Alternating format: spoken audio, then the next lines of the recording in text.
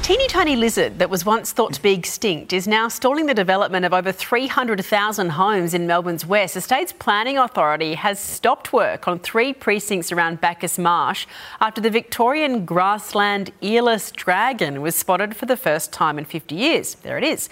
Authorities now trying to work out how to deliver the housing while still protecting the endangered species.